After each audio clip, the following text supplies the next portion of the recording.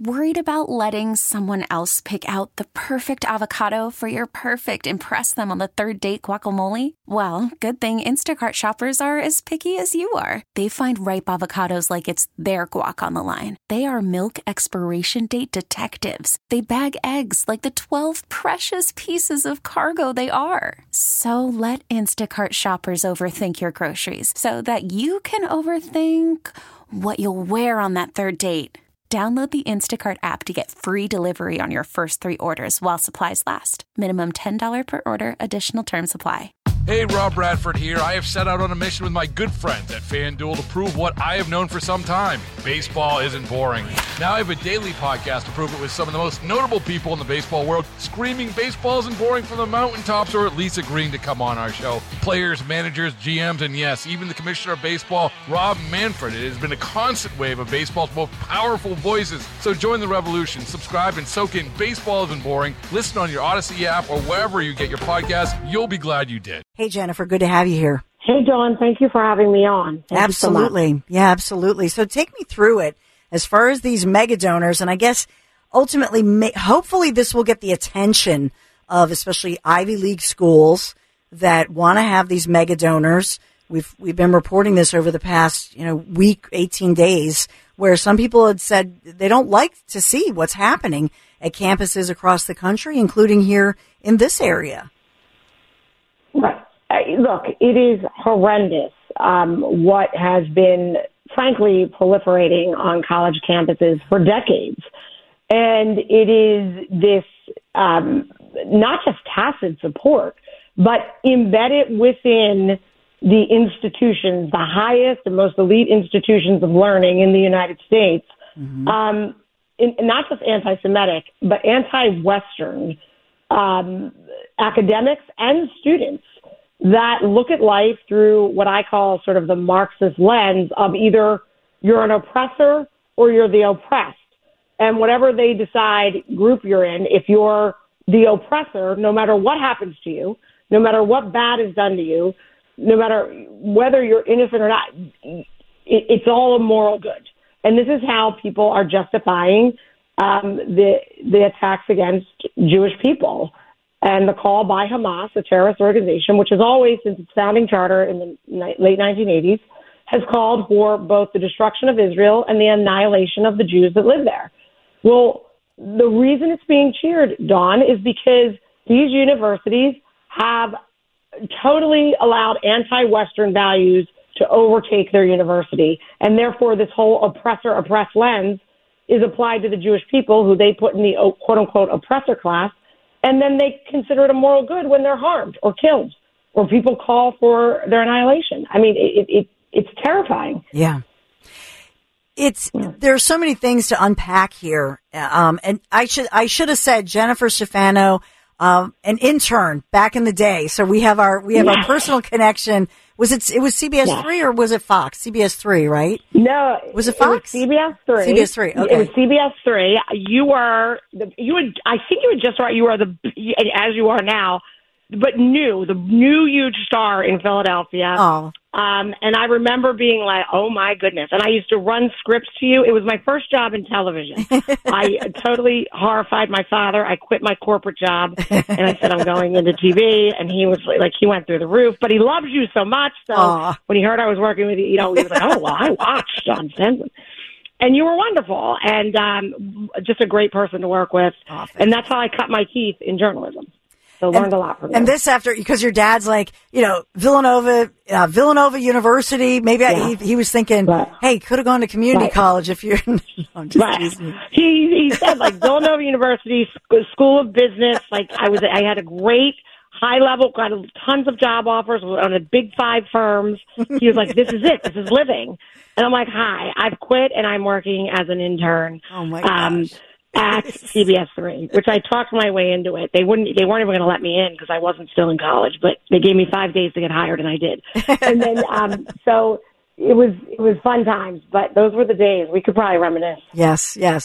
And right now, by the way, Jenifer Stefano serves on the Forbes Nonprofit Council, Advisory Council member for Women in Leadership at the George Washington University School of Business. I could go on and on and on, but, some of your accolades that I just do for your father and your parents so that, you Thank you. You went away from CBS 3 in the local media, which is, you got smart. Yes. But, take me through it as we think about the media, because the media is complicit in a lot of this. Absolutely. Right? And think about, and I saw that you had tweeted out, and we talked about this last week, where it was just a disgrace that the Biden administration had posted that social media post of special forces without thinking to protect their identities and sort of blurring them out. That was atrocious. And I had seen you had tweeted that out as well, Jenifer.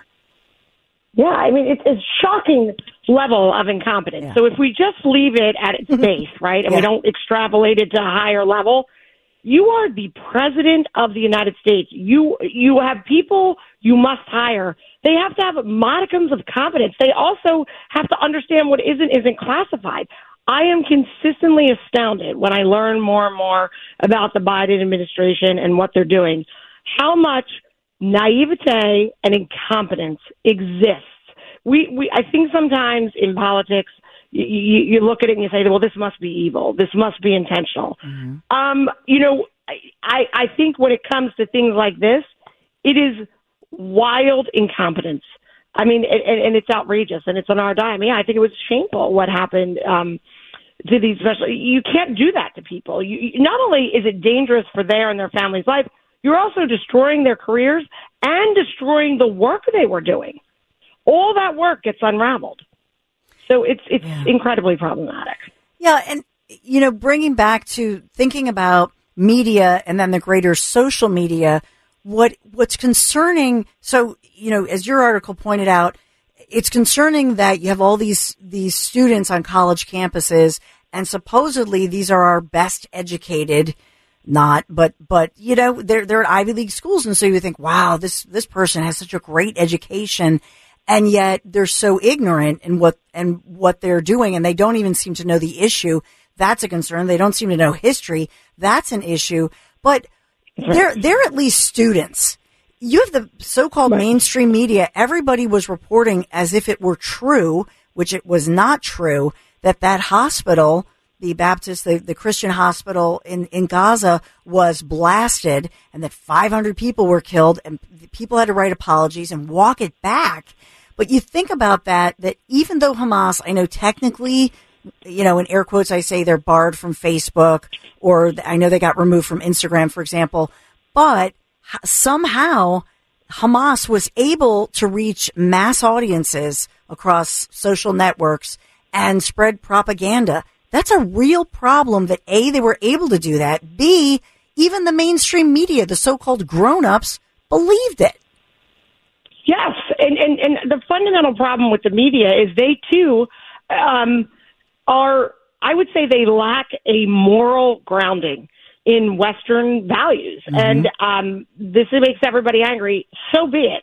But here's a great example. The Philadelphia media is complicit in this, right? Mm-hmm. Like right before the attacks on Israel, the University of Pennsylvania held this Palestinian Rights Festival where among the many anti-Semitic speakers was Robert Waters, who's with Pink Floyd, who had paraded around on stage in a Nazi costume, has called for the destruction of Israel. He took an image of Anne Frank and completely defamed her. And there is nowhere else in the world, no other ethnic group could this have been done to, that the media would not have been all over. Yeah. That the diversity, equity, and inclusion police, which are all infiltrated at the University of Pennsylvania, would have been all over it. Where were they? More importantly, where was the media asking where they were?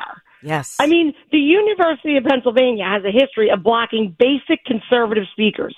Former Representative Eric Cantor, conservative filmmaker Dinesh D'Souza, totally blocks them. Wouldn't let the former head of ICE come on.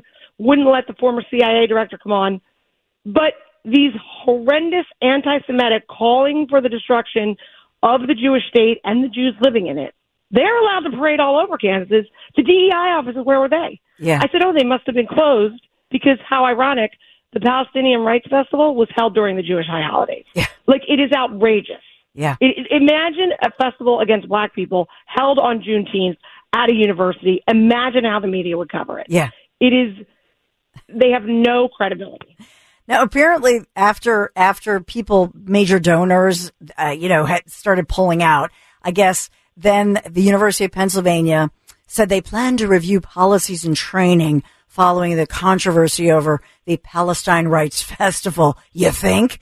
But I have to wonder. But I have to wonder. Yes, they did have. We all talked about it, but it wasn't blown up in their faces with the festival until, God forbid, this horrendous, savage, brutal attack door to door to the homes of people in Israel happened. And that's really, I think, when the whole thing blew up in their face, correct? Correct. And how shameful is it that in order to stop the horrendous anti-Semitism that was sponsored, by the way, by 4 Penn departments. So the president of Penn is, we don't endorse those views. 4 University of Pennsylvania departments sponsored and funded that festival. Don't tell me your university does not support those views. You have hired and enshrined academics and others running departments, administrators that absolutely support that. You cannot distance yourself now. It's not about, see, this is the fundamental failure of the university and what I call what the Marxists really were successful at.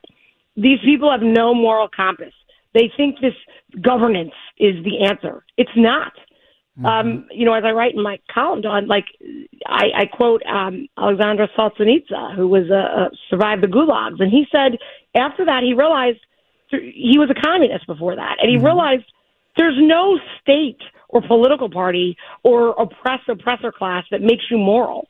The heart of good and evil runs through every man and woman, but they want to go make policies and procedures that they think are going to make people moral. That's not happening. This is why they're totally lost. Yeah. I'll read the statement. It's sad. It is, and I think you're right. That here's the statement, by the way. Neither our board nor university leadership want to be in the business of vetting and approving each of the few thousand of speakers who are invited by faculty or student groups to speak on our campus each year. So this is the Penn's Board of Trustees saying that wouldn't be appropriate. But our president has indicated the university will look at some administrative processes to be better aware of who is coming to campus, particularly for large-scale events. That's their statement. That's a lie. Yeah, it's a lie. Then fire every single diversity, equity, and inclusion officer on that campus. That is all those people are there to do, is to snoop, vet, and police people who are generally and usually on the right. Oh, and also to allow in anti-Semitic people under the guise of, all of a sudden Penn's for free speech. This is the biggest lie ever told. I am so thrilled that you, as a member of the media, are highlighting this. I think I think a lot of Jewish donors and their allies were liberal or on the political left.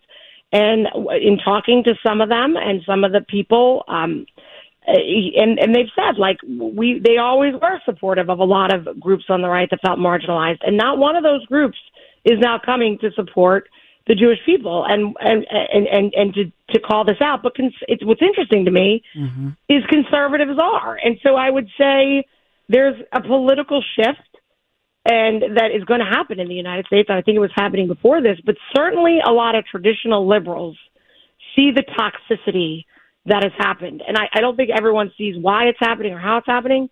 But in this moment, particularly at Penn, you're seeing it. Yeah.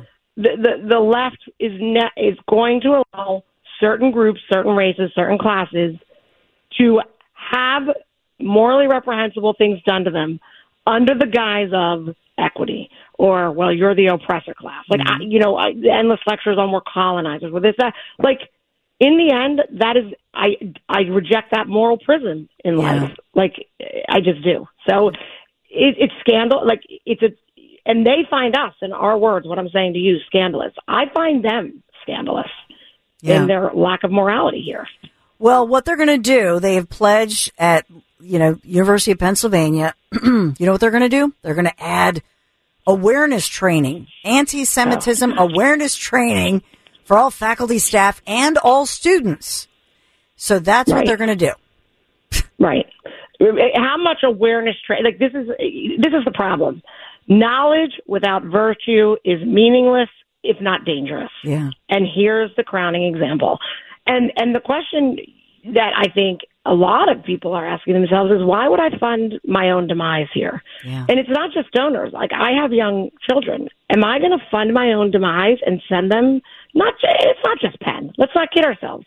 There's DEI police on almost every college campus, the Catholic ones, etc. Mm-hmm. They're doing this nonsense. And it's hard enough to get by in this world. And now I'm going to go fund my own demise and send my kid to school where they can either be abused or join the crowd, who's supporting Hamas. Like, I reject both offers. This is outrageous. But it's hard, Dawn, right? Like, what do you do? Do you not educate your child? What do you do?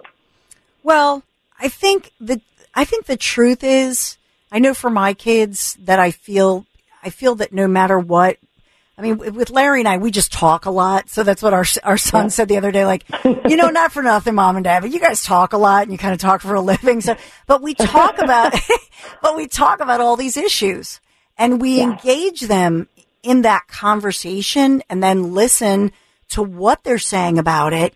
And then shape, what you're talking about is when you say moral virtue, it's not just like sending your kid off to a faith-based school, let's say, or, we go to church on Sunday, so we're fine. No, right? No. We have to shape that in our children. We have to have those important conversations.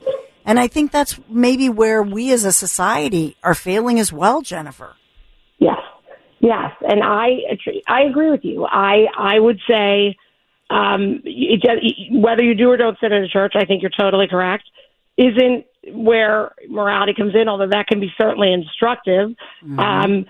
It's don't lie, don't cheat, don't steal. That's found throughout most major religions. But, the Judeo-Christian influence on the Western world was about how you serve one another, how you serve your community, thinking less about yourself, more about others. Yes. It hasn't been perfect. Evil has been done, which is where I go back to how are you discerning what is good and what is evil? How do we discover truth and beauty? And I am a believer in the Western ideas, which were based on the Judeo-Christian principles, which is why I understand groups like Hamas are against that. They want to overlay a caliphate. And in their world, you don't have, where a Jewish temple and a Roman Catholic church and a Protestant church and a mosque and a Hindu temple could all be on the same street. They don't want that world. That's not their world. And that's not all Muslims, and I don't think we should stereotype or be bigoted against Muslims. I'm against that completely. But I think we have to recognize there are two competing worldviews here. There's actually three. The Marxist view that government can perfect everybody. And I'll take with the Western one every day of the week. Amen, sister. Well, Jenifer, it's always a pleasure to talk to you. Love your article, your latest op-ed piece in the Philadelphia Inquirer. And until next time, my friend. Thank you. Thank you. I am thrilled to be on. Thank you, Dawn. Oh, thrilled to have you. Thank you, Jenifer. Hey, Rob Bradford here. I have set out on a mission with my good friends at FanDuel to prove what I have known for some time. Baseball isn't boring. Now I have a daily podcast to prove it with some of the most notable people in the baseball world, screaming baseball isn't boring from the mountaintops, or at least agreeing to come on our show. Players, managers, GMs, and yes, even the commissioner of baseball, Rob Manfred. It has been a constant wave of baseball's most powerful voices. So join the revolution. Subscribe and soak in Baseball Isn't Boring. Listen on your Audacy app or wherever you get your podcasts. You'll be glad you did.